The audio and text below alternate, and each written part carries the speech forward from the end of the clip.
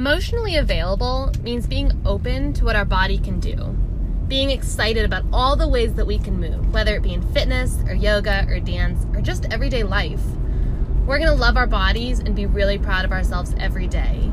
Sometimes it's not about having high expectations or low expectations of ourselves.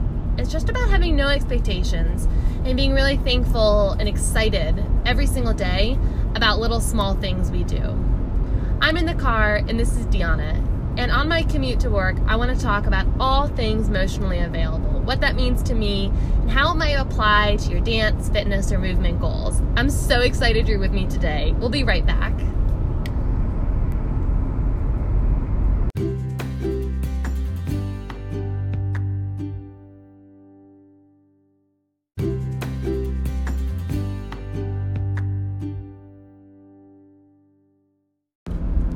Hey there, it's Deanna with Emotionally Available, and I'm on the way home from work.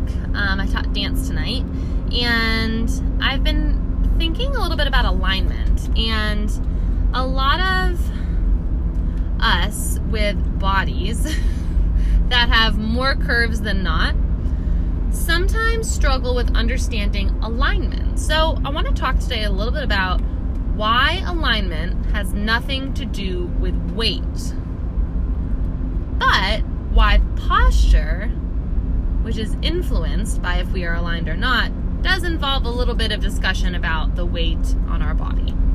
So when you're talking about alignment, let's just talk about what happens from the ground up. So when I'm discussing alignment, this isn't a ballet class or a yoga class. Let's say we're standing in parallel, which means our feet are facing front. So all 10 toes face the same direction, which is the same direction as our belly button, which is the same direction as the headlights on our hips and on our shoulders and our eyeballs, facing forward. Everything's forward. So you want to feel that your toes are getting long on the floor. There's no scrunching. I like to remind people that just like your fingers, you have an underside of your knuckles on your toes. So if you look at your hand, and you slightly bend it like you're maybe cupping water, you can see the wrinkles under your knuckles. I know this is obvious, but stay with me. So your toes also have these wrinkles underneath them to some degree. So if you can think about flattening out the bottom surface of your toes, that's a really great way, and that's a very tactile thing to understand. And it's sometimes a little easier. So we're standing in parallel. The underside of our knuckles on our toes are flat to the ground as best we can, and our arches are gently pulling up. As soon as you engage the underside of your toes, you're going to find that your foot is already more supported. So we're going to be gently pulling up through our arches, and the back of our legs, so think about your calves and your hamstrings getting longer vertically. You're also going to gently engage your quadricep muscles, which often will engage the kneecap slightly. That's totally fine as long as you're not gripping the kneecap. We want to go ahead and make sure the pelvis is vertical. So we're not poking our tushy out to the back. We're feeling like someone's gently pulling down on our back pockets. We want to elongate through the front of the body, feeling like our waistline is getting longer, taller. We want to make sure our shoulders are down, our rib cage does not open, so gently closed. Little engagement in that V shape of our belly between our ribs. And we want the back of our neck long. So those are simple cues, and I know it's on a podcast, you can't see me doing this, but you can kind of begin to understand the length that you need to achieve in different parts of your body. There's height in your arches, there's length up your legs, there's length through your waist, there's a verticalness of your pelvis. Shoulders are down so your neck can get long, things like this. So we talk about adding more length. Sometimes we don't always talk about our bone structure enough. We talk about all these feelings, and the feelings of stretching in different parts of our body to get longer and aligned or have better posture is really important. That's such a good way to think about it. But especially when I discuss with adults, we can really talk about the anatomy of our body. So assuming that our legs are reaching tall and engaged, I want to talk about the pelvis for a sec.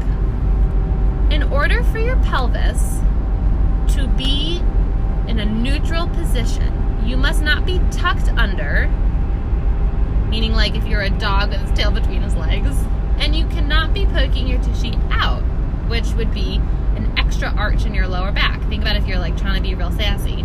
So to get your pelvis, you don't want to clench your glutes, right? Your muscles on your derriere, because you're going to create tension there. Instead, think about pulling your lower abdominals up. So as you do this, the pelvis will begin to rotate slightly. If you can see a pelvis, maybe a diagram online or whatever you can get your hands on, you have your hip bones, so the front of your iliac crest is what that's called. It's the part of your hips that you'd probably put your hands on. You can feel the bony part. You have your pubic bone, which is actually where two bones come together and meet with cartilage. And you have your sits bone. So in the crease of your buttocks, you could feel these two bony knobs on either side. So those are kind of the points that we can like tactilely feel on our body. Your pubic bone and the front of your hips, meaning the front of your iliac crest, should be vertical in the same plane, right? Okay, think about it. If you were to strip down all your muscles and skin and all that stuff, maybe even a little fat, we would get to our bone structure. You need to imagine that straight up and down. Now, women are structured with their hips and their iliac crests flaring out a little bit more and a little bit wider. I'm not going to go into the details of that kind of anatomy. It gets a little bit complicated, but you can really think about the pubic bone and the front of the hips being in line. You can actually try your best to feel that by just making nice flat hands, having your fingertips meet at your pubic bone, and then probably the heels of your hand, depending on the width of your hips, might be able to touch the front of your hips, and you can start to feel that. You'll also notice that means your sits bones underneath your hip crease are pointing down, which is cool. You can feel your hip bones extra when you sit with your legs in front of you straight out. So let's say you're like in an L shape, right? And you're sitting up really tall, like you're gonna reach for your toes. So feet together, legs together, sitting straight up. If you are tucked under, like you're doing a crunch a little bit, that means your sits bones are in front of where they should be.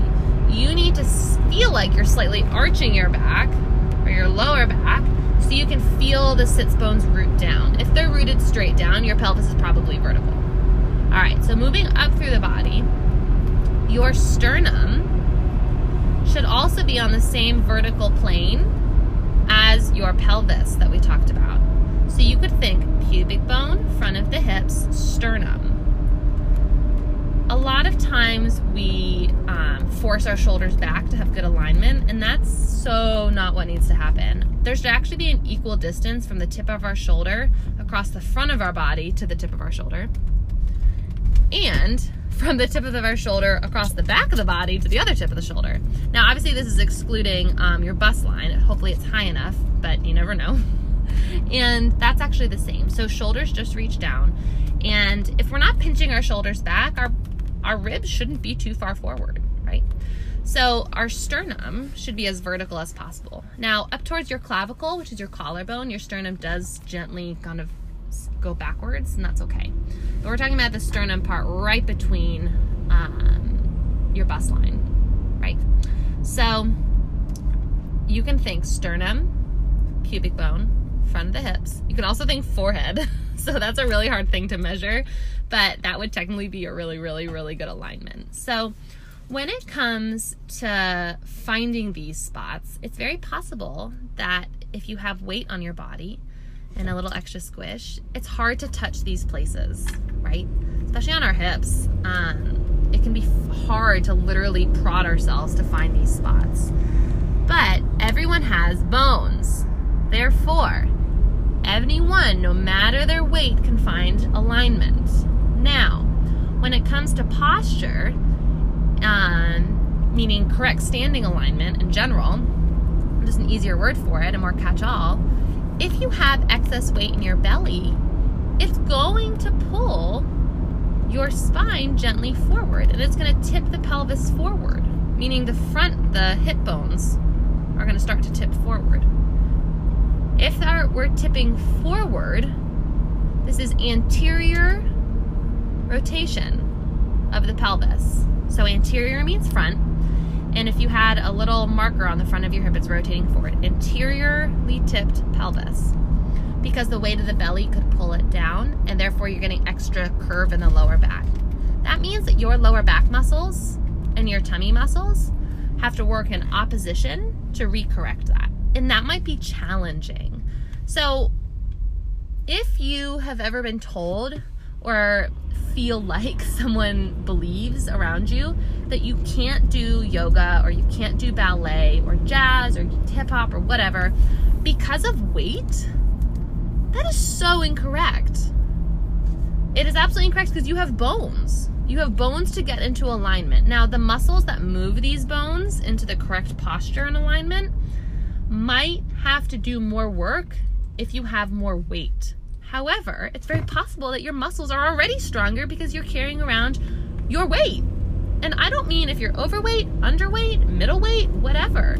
Your body is already functioning beautifully, and your muscles are already trained to carry whatever weight you're carrying, because we all have weight on us. We all have some fat on our body. I think everyone does. Maybe if you're a bodybuilder and you're like training out of body fat, that's fine. But then it's the weight of your muscles that are counteracting and moving you. So no matter what, we all have weight on our body. If you have a large bust line, you often have upper back pain, right? That's because it's pulling on those bones and they're coming out of alignment. That's totally normal. So yes, weight does affect posture, but we can find alignment by training the muscles into the correct place. So therefore, it doesn't matter what you weigh to do any of these movement styles at all. You're good. You have bones. You got muscles. Got some extra weight, it's fine. It doesn't matter. So I hope that if you're starting, especially if you're a beginner starting dance, yoga, fitness, in any capacity of those things, that you're not deterred because of whatever you think you look like, or whatever you weigh, or wherever you carry your weight. I carry my weight in my derriere. That's where it is. I have no bust line, and I got a tushy. That's all I got. So that's where my weight's gonna be, and it's gonna change the way I move to my friend who has no tushy and a very large bust line. It's gonna change the weight to my friend who she's got no body fat except a little bit of a tummy. We all have these alignment things, and even if you take someone with the same exact body fat content and the same body shape, their skeletal system will still be different and their muscles will still be different because they move in different ways.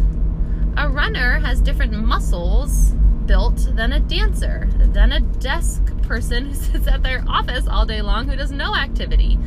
We're all built so differently that alignment has to be personalized.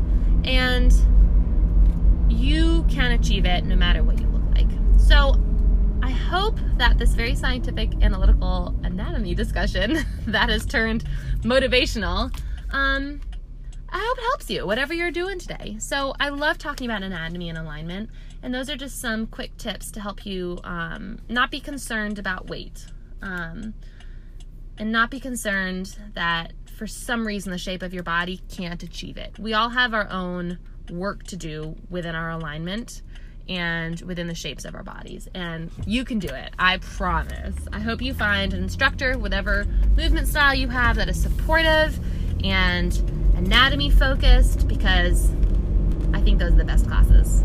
So good luck out there moving. You have a great body. I promise it is functional, and I hope you take good care of it. Have a good day. Talk to you later.